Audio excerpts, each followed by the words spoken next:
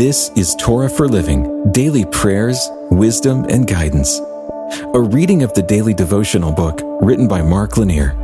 We're sharing scripture and insights from the Torah, and today we continue in Genesis chapter 24, verse 67. Then Isaac brought her into the tent of Sarah, his mother, and took Rebekah, and she became his wife. And he loved her. So Isaac was comforted after his mother's death. There is pain in this world. Some of it we bring on ourselves. Some of it comes regardless of what we do. Some of the greatest pain can come from loneliness, especially after the death of a close loved one. In those times, we can experience a comforting God. Today's story reports the events of Isaac's marriage as they related to the death of his mother, Sarah. Sarah was an older parent, to put it mildly. She died before she got the joys of being a grandmother to Isaac's children. The loss was substantial to Abraham and Isaac, and their mourning was great. They maintained her tent even after her death. When Abraham's servant returned from his journey to find a wife for Isaac, he brought Rebekah with him. Rebekah and Isaac joined in marriage and moved into Sarah's tent. This brought Isaac comfort in the midst of his mourning.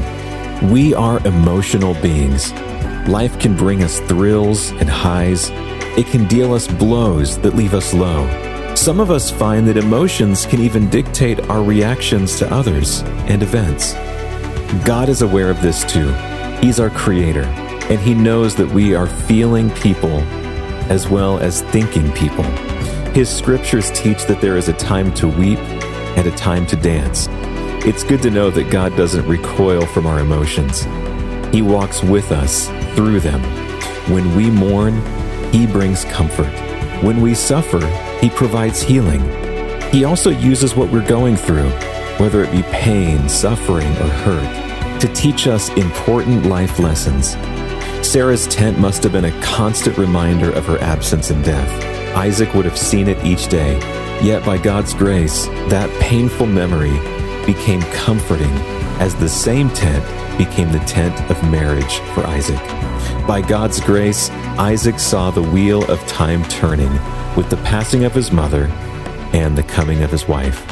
Such is our God as we move through life. He is a God of comfort in our times of sorrow. Let's pray.